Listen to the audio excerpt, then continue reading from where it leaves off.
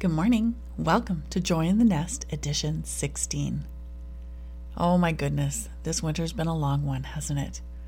It has in our house, and then in the midst of lockdown and other pandemic changes that have been going on.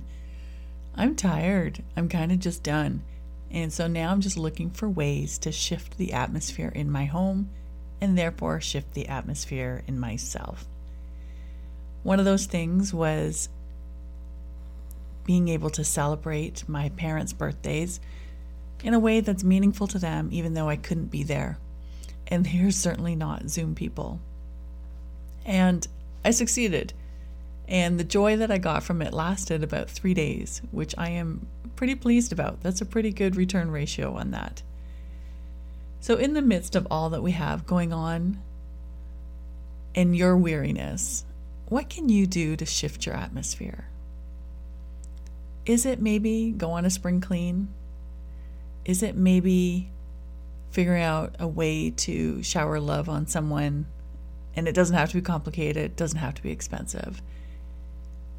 But what can you do to shift your atmosphere? Because you need to. You need to be owner of it. You need to be the one that creates that change. And perhaps, now that some restrictions are lifted, maybe you can begin to get rid of some of the clutter that you haven't touched yet. It's been a year now, and we've been home, most of us, more than we ever have in our life. So if we look at some of our stuff that we thought we would use when we had more downtime, did you actually use it? Was it actually going to be something as part of your life or your family life?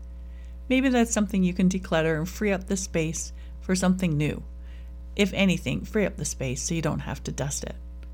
Tell you, now that I'm seeing more sunshiny days, there is a spring cleaning week coming. Not right now, but it's coming.